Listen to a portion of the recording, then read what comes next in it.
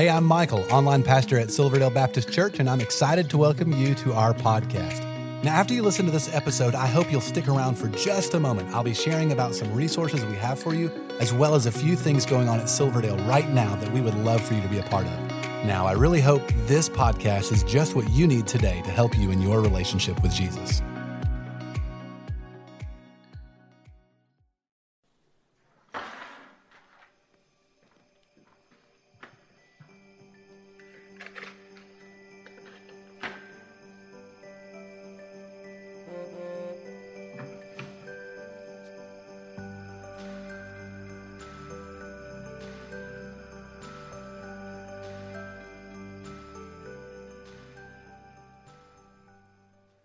Man, it is so good to see all of you. Today we're blessed to be continuing in our series that we've entitled You're Invited. Last week we began looking at Mary, the mother of Jesus, and we saw that her invitation was an invitation to believe. Today we are going to continue by looking at Joseph, the adopted father of Jesus, and we're going to see that his invitation is an invitation to obey. So, church, at this time, I would just ask you, if you could, let's get out your Bible or your Bible app and turn to Matthew chapter 1. And we're going to pick up in verse 18. You can also get out your Bible study outline. It's found in your worship guide. You can follow along and take notes if you so desire. So, we're looking at Joseph today, and I've been thinking about Joseph. I've been studying Joseph, but I've really been thinking about him as well. I was thinking about this, and I'm going to tell you the reason why I was thinking about this. I was thinking in general, we don't pay a whole lot of attention to Joseph during the Christmas season. Like, I don't know. Last year, let me just explain this. Last year, some friends of mine, our family, they invited us to go Christmas caroling. I'm talking about proper Christmas caroling. How many of you have been Christmas caroling? Let's see. Like proper. Not been, you've not been. You've been Christmas caroling. All right. I'll believe you. But Christmas caroling, man, it's not really my thing, man. Because, well, it's awkward. I mean, it is awkward, right? You get your friends, and you go knock on some random people's doors. I mean, you don't send a text and say, "Hey, we're on our way." You knock on their door, and they come, and then they open the door, and what do? You sing. And like some of these guys, like they were eating, or they had been watching television. I can't sing, so they'd open the door. I'll be like, I'm hiding and stuff like that. That's kind of what I did. My family enjoyed it. My children enjoyed it. I enjoyed the fellowship, but I'm not real big on Christmas caroling. But as we were singing, and as I'm thinking about it, I do not remember singing a single song about Joseph. I don't. Maybe there are some, but we didn't sing any. Like we sang to Mary. We sang a song about the wise men, song about shepherds, song about a star. Man, we even sang a song about the animals in the manger, for crying out loud. But not one song was sung about Joseph. It's kind of odd, isn't it? He doesn't get one song. He doesn't. We don't pay as much attention to him at Christmas time. We don't. And in fact, in church tradition, he has this nickname called Quiet Joseph. I was looking at this one book, and they called him Joseph the Silent. It's kind of a cool name, but I don't know, Joseph the Silent. The reason why he's called Quiet Joseph is because, I don't know if you've realized this, he's never recorded saying a single word in the entire Bible.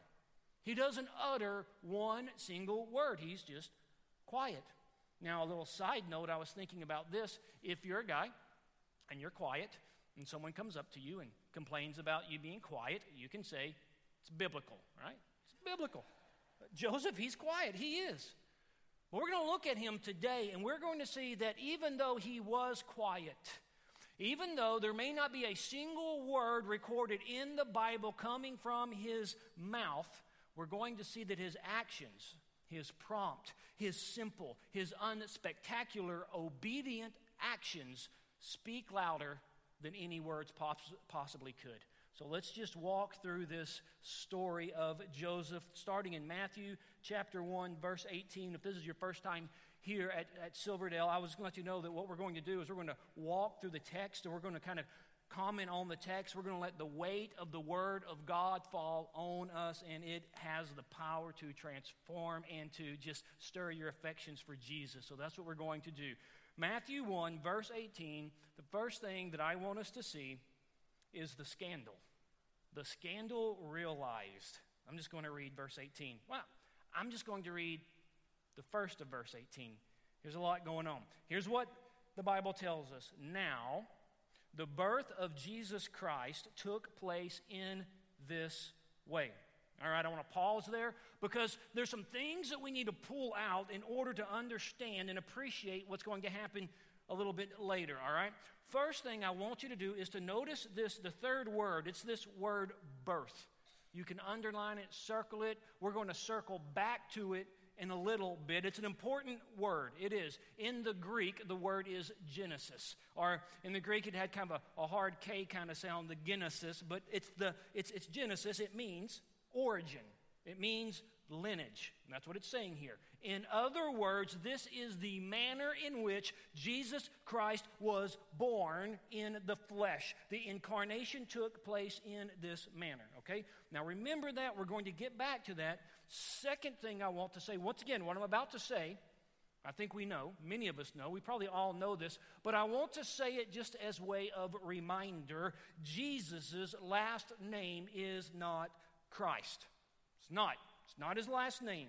Jesus is the Christ. That's what we're told here. Jesus, the Messiah, the promised one. He is the one that we have been waiting for ever since he was promised in Genesis 3:15. The whole 39 books of the Old Testament talked about him, pointed to him, exalted him, explained him. You get to Malachi, it ends 400 years of silence, and now this is him. This is him. This is the Christ. Third thing I want to say is this is not, please hear me, this is not when Jesus came into existence. Jesus is pre-existent. He's the second part of the Trinity.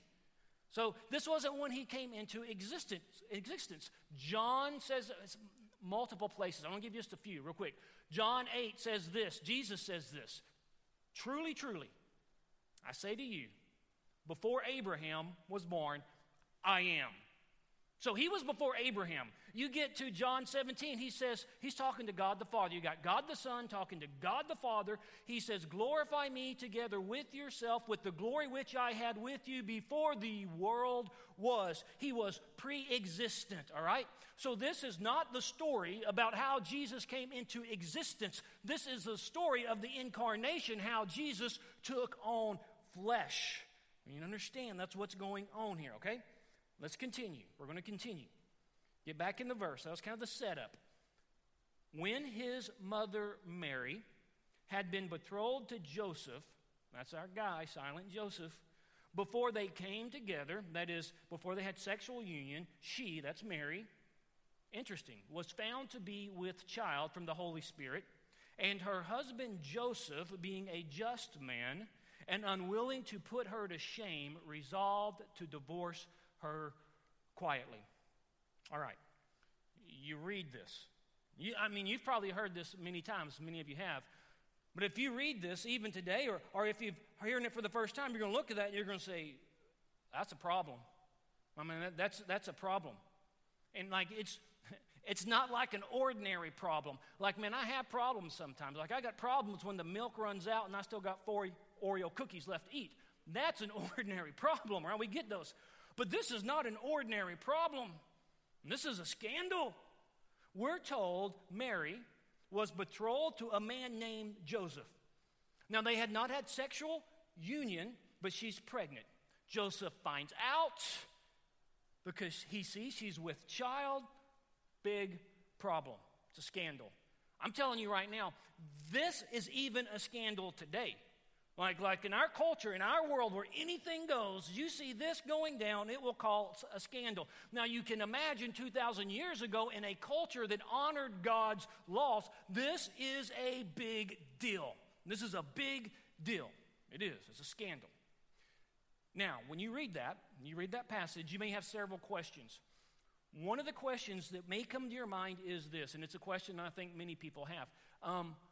Why is it that Joseph is called her husband and he can divorce her, but yet it says they're not married? It says they're betrothed. It doesn't say they're married. It says they're betrothed. Like, that's a little strange. It is.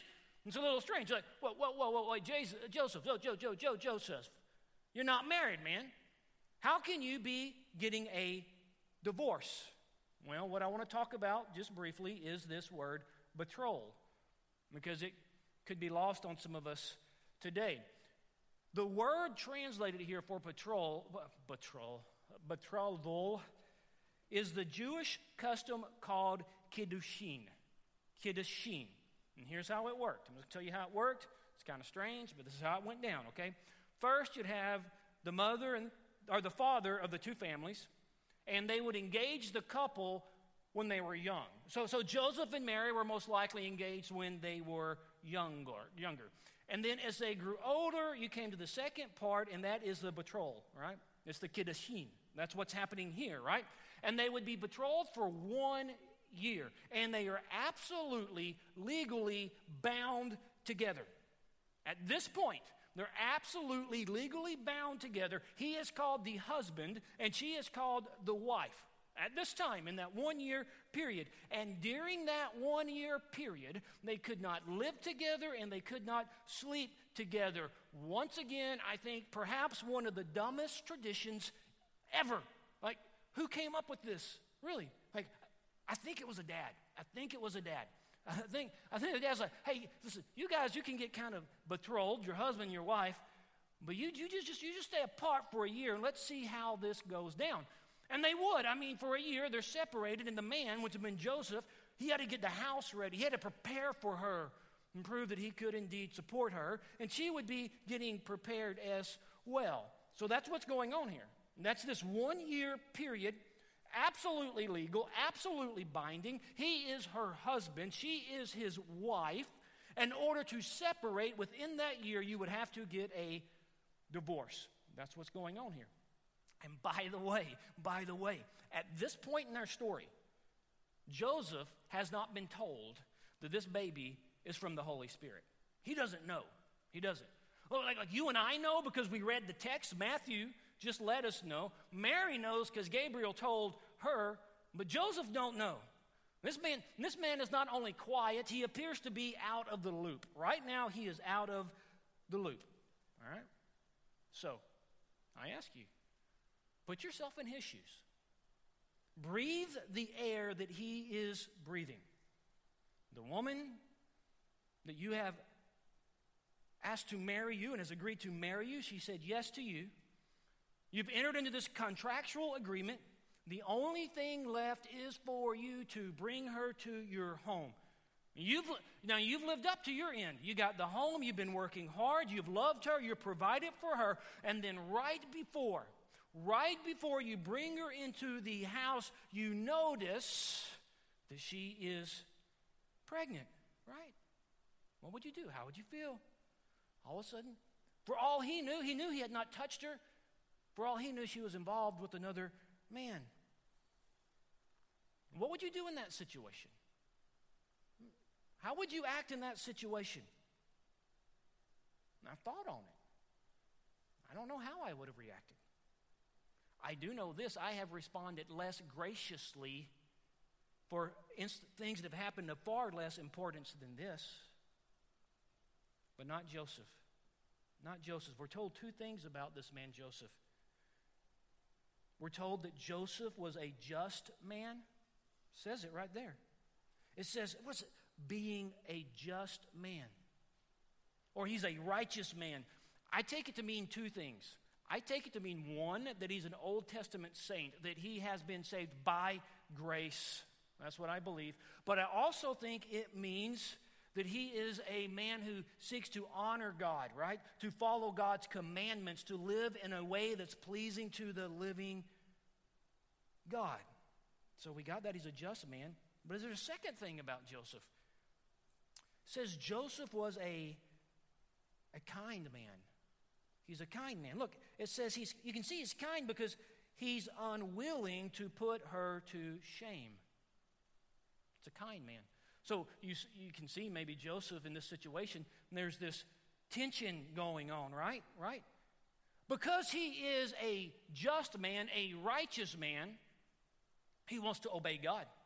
He wants to follow the commandments of God. And to marry her would be to dishonor the commandments of God because she's clearly been unfaithful. But on the other hand, he's a kind man. He's a gracious man. He's a loving man. He doesn't want to harm her. So I imagine he's wrestling with all of this stuff, with this, the justice and the zealousness for God. But then he's also kind. I would say this. I think we can learn a lot from Joseph here by being both just and kind, right? We can. Because I know this. I know I've run into Christians who are just and they're zealous for God, right? They're zealous for God. But they're not kind. And I know a lot of kind people who don't love Jesus. But we see Joseph here. He's got a passion for God. He's zealous for God, right? He loves God. But he's kind in the way he pursues God. He's kind to those around him and loving. I'd say, be a Joseph. Seek to be like Joseph. So he decides to divorce her quietly, both honoring God and being kind. That's the scandal. Scandal, it's not a small thing, church. It is not a small thing. We move on to verse 20, and something interesting is about to take place. We're going to see the Spirit move. The Spirit move. So, I don't know, I guess Joseph prayed through all of this. I'm certain he did. He's thought through it, and he's figured it out, and then all of a sudden we're going to see God the Spirit show up.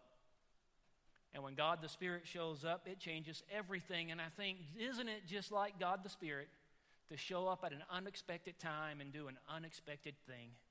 I love God the Spirit. I've seen him do this many times in my life and around me. And I'm always like, man, you see God the Spirit moving. You see God the Spirit saving and doing all these things. You just want to say, sit back, watch, enjoy, and see the grace wave. Man, God the Spirit's good. So he comes in, changes everything.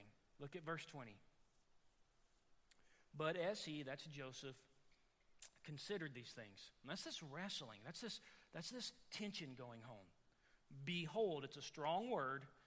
An angel of the Lord appeared to him in a dream, saying, Joseph, son of David, do not fear to take Mary as your wife, for that which is conceived in her is from the Holy Spirit. That's God the Spirit, the third person in the Trinity.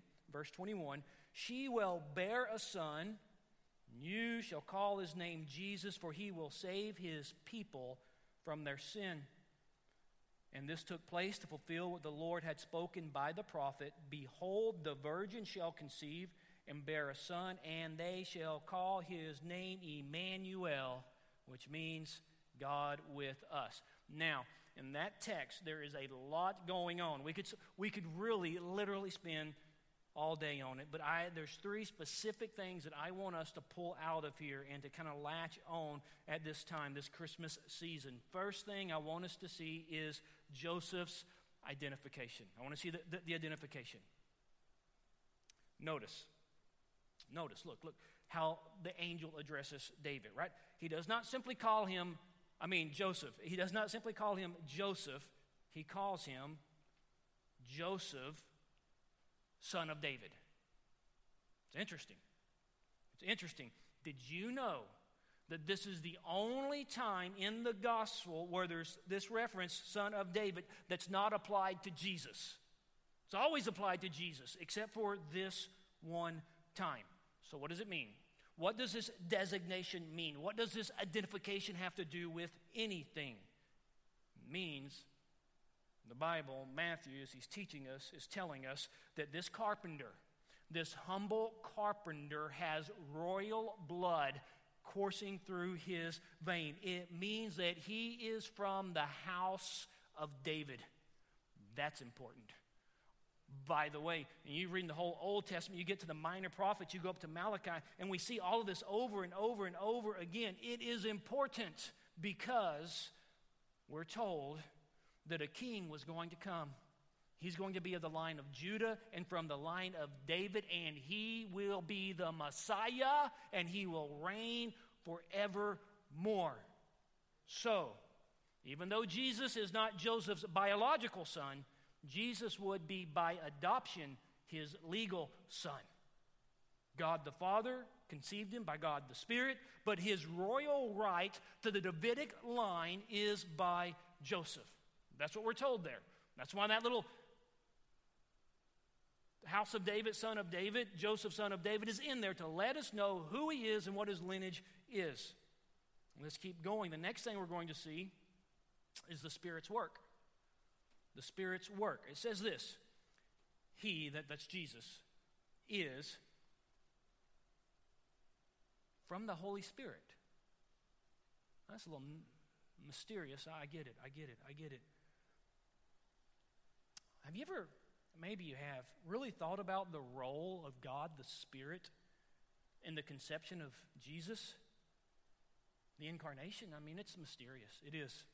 And I can't explain it or describe the supernatural biological process.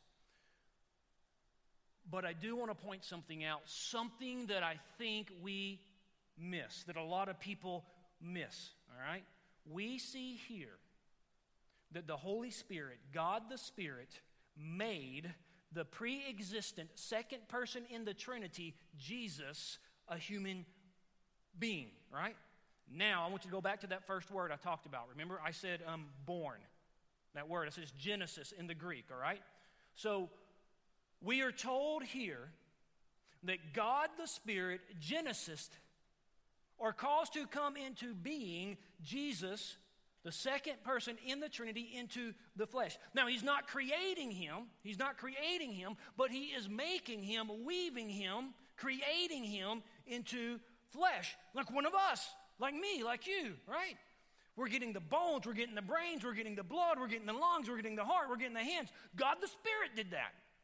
That's what we're told here. I don't know how he did it, but I'm telling you, that's what he's doing. The third person in the Trinity, creating, weaving, making the second person in the Trinity, pre-existent Jesus, into flesh, the incarnation. When we read this, when we think about it, we ought to over and over again be in awe of the incarnation and the work of God the Spirit. You see, I read this and I think, and I get this passion for this, but I think in our day, there is a gross misunderstanding of the work of God the Spirit. There is. I run into people and we'll have these conversations, right? They will say, well, this is what they think about Holy Spirit. They'll say something like this. They'll say something like, when I go to church, right, and we're singing songs, and they're upbeat songs, and they're songs that I like, oh, I feel God the Spirit moving. But if we sing slow songs and hymnals are in a hymnal book, I do not feel God the Spirit moving. That's what I've heard people say that to me. And I'm always like, where'd you get that? Where'd you get that? And how did you come about possessing such a low view of God the Spirit? Where does it come from? Where does it come from?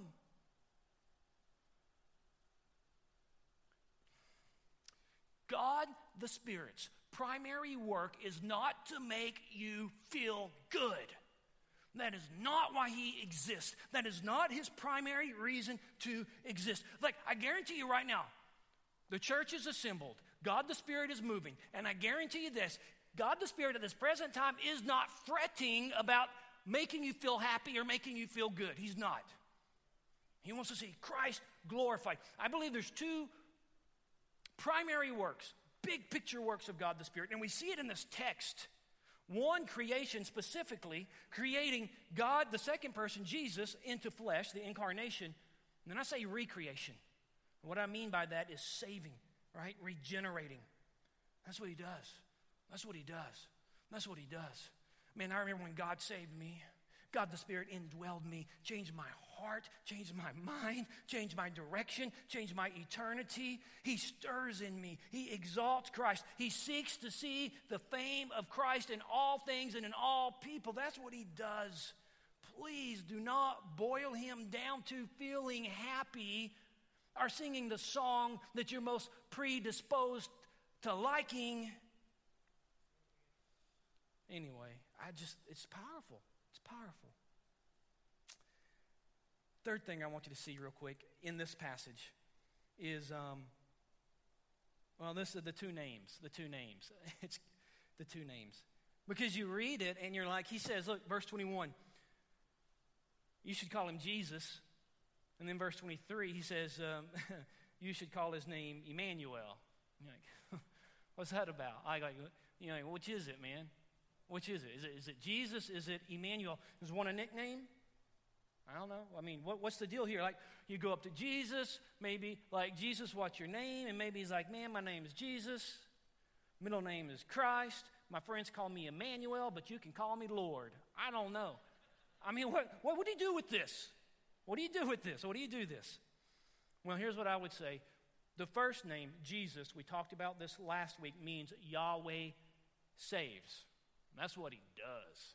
And Jesus, Yahweh saves. The second, Emmanuel, means God with us. It is who he was. So you get the combination. We worked some of this out last week. You get the combination of both those words together. You get a picture of the glory of God.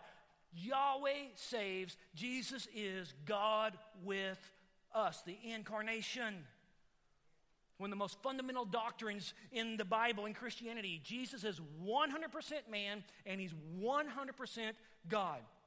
He's human, born of Mary, but he's conceived by God the Spirit, so he's fully God. So we have those two names. And that leads us to verse 24. And we see the surrogate obeys. The surrogate obeys. So far, church, we've seen the scandal of his conception. We've seen the Spirit, God the Spirit's role in this whole incarnation. And finally, we're going to see the surrogate. And by surrogate, I mean Joseph, the man. Verse 24. When Joseph woke from sleep, he did as the angel of the Lord commanded him. He took his wife, but knew her not. They did not have relations until she had given birth to a son, and he called his name Jesus. A few things we need to talk about here. Actually, there's one thing I want to address that I think is important to make sure we think it correctly. And you hear me, maybe if you're here often, you hear me say this quite often. It's really important. We desire to think correctly. So I just want to talk about this. It says he woke up. It said it was a dream. So what we see is this revelation came to Joseph while he was sleeping. And so that's what I want to talk about, because I run into people from time to time who will have a dream and then they think they need to interpret it for some reason. First, this is not the only time that God reveals something in a dream. There's at least 5 other times that I could find that there's been a revelatory dream by God for the purpose of communicating, all right? However, and this is what I want to get to, however, this does not mean it is God's primary way of communicating, and it does not mean that we need to go around trying to interpret our dreams. And I say that because I run into some lovely people who, I don't know, maybe dinner, they ate too many tacos, right? And they can't sleep good at night. They have some crazy dreams. They wake up, they call me, and they say, man, I had some crazy dreams. I think God's trying to tell me something. I'm going to tell you my dream, and you can tell me, no. Don't work that way. It doesn't work that way. I want to, we could stay this a long time. I'm not. I just want to say one thing because I think this is helpful. I don't know, maybe I'll say more, but here we go. Revelatory dreams in the Bible, when they happen, the person that they happen to, the receiver of the dream, always knows that it was from God. Therefore, if you wake up in the morning wondering if that dream was from God, it wasn't. It wasn't. It just wasn't. There's many other reasons we could go into, but that's the simplest. If he talks, you know. All right? I have several times, it hasn't happened to me, but I have on several times, but one time specifically, know a guy who was blessed by God to have a revelatory dream.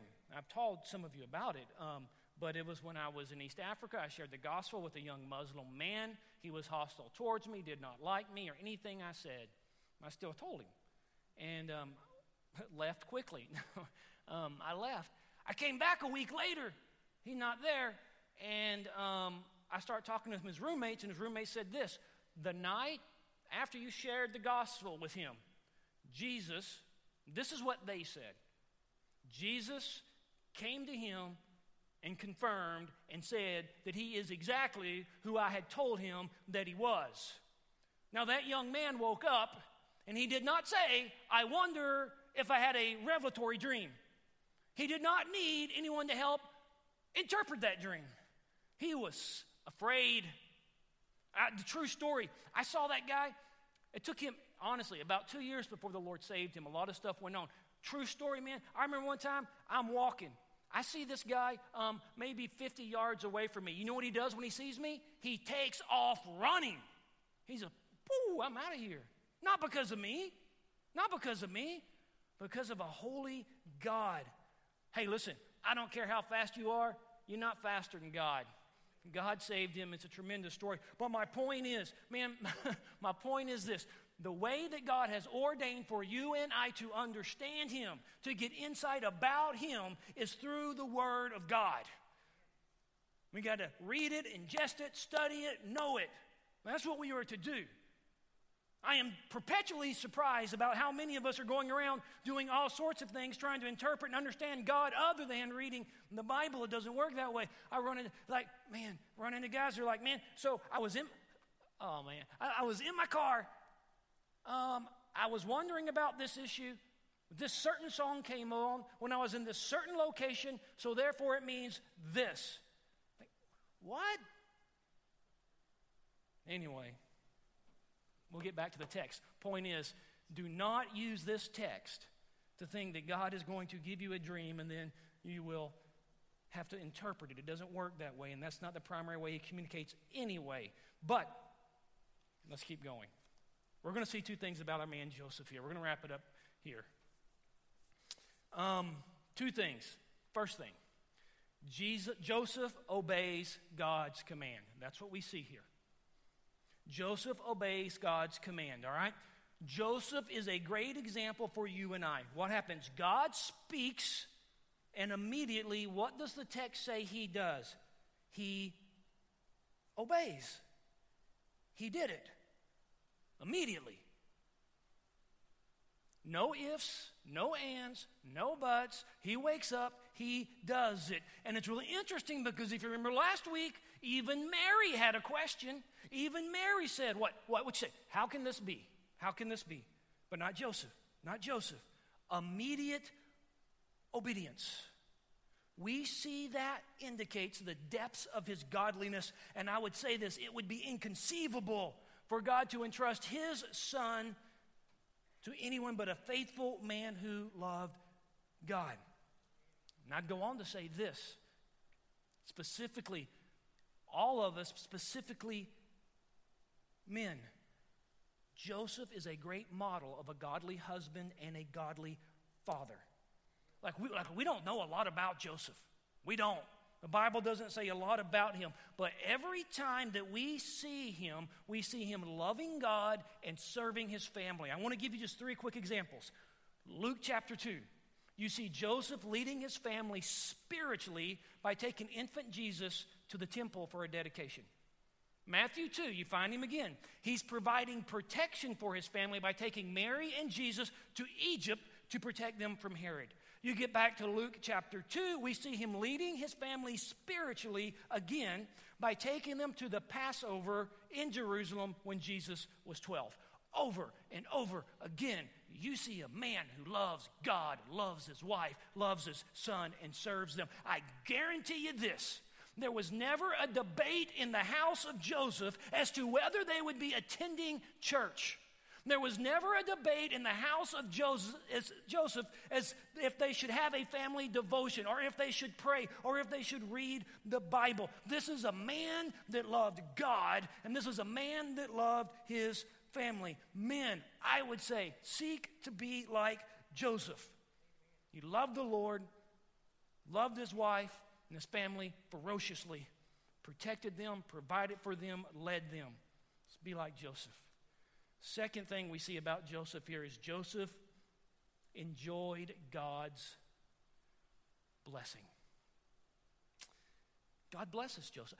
Like Joseph obeys, and then we see this immediate blessing. I'm going to talk about this in a minute, but I want to say this real quick. Too often, I also run into this. Believers who are seeking the blessings of God at the same time that are walking in disobedience, and they know it. But we see here that blessings follow obedience. I've seen it in a million. That's a high number.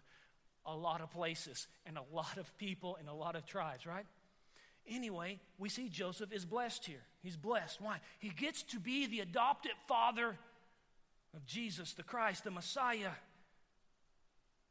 And he gets to give Jesus his name. Now, I want to make sure we notice this because this is in the text. We don't want to miss this. It is glorious, all right? Why? Why are we told that Joseph married Mary and that Joseph named, did I say that right? Yeah, Joseph named Jesus. Why are we told that here? Because what you're looking at there are the official adoption papers. That's what it is. Like I know when there's an adoption today, there's a process and all this stuff. Back in the day, if you're going to adopt a kid, specifically in this story like this, what do? You marry the mother, then you name the son. You name them. So we have in the text the very adoption papers so that we can see that Joseph is saying, before all, in the Word of God, I am adopting him. He is legally mine, and he is inheriting the line of David. When we see that, when Joseph says, this is Jesus, I am naming him, he is bestowing upon him the status of a descendant of David. So we see it right there. Boom. The original reader would not have missed that. This is a descendant of David. It's all wrapped up there. Scandal. It's crazy. Crazy. God the Spirit moves. Joseph obeys. And then he's blessed. And we see Jesus named, and he becomes a descendant of David in that one act right there. So, that's Joseph's invitation to obey. Now, we need to write a song about Joseph. So, we'll do that. And next year we'll go sing it, and nobody will sing it with us, but that's okay. It's okay. The story's not over. The incarnation story is not over, that is. Next week, we're going to look at the shepherds, and we're going to see that they had an invitation to worship. And that's how we're continuing. Like I said last week, as we're going through the story of the incarnation, the birth of Christ, you notice that every participant was invited by God to be a part of what he was doing. And I would say this today, if you're here, you don't know Jesus, you have not repented and believed, you've never cried out for him to save you, I would say you've been invited. Well, I hope this was helpful to you. If while listening you realized you need to take the next step in your relationship with Jesus, we would love to help you with that. You can connect with us by clicking the link in the show notes to our website and then clicking the Connect Card button. In our weekend worship services, we are in a sermon series called The 7 Commands of Christ. Jesus gave dozens of commands, and as followers of Jesus, we should obey all of them. Over the next several weeks, we are focusing on 7 that will change your life. We would love for you to join each week at one of our campuses, or you can attend online. You will find service times by clicking the link in the show notes to our website. You know, there's so many ways for you to get involved and be a part of what God is doing here at Silverdale, and we really want you to feel welcome and a part. So please, stay connected. Be sure to like and follow us on the different social media accounts. You'll find all the links in the show notes of this episode. And lastly, help us spread the word about this podcast. Take a moment to share this episode with your family and friends. Again, we appreciate you listening and hope you will join us again next time.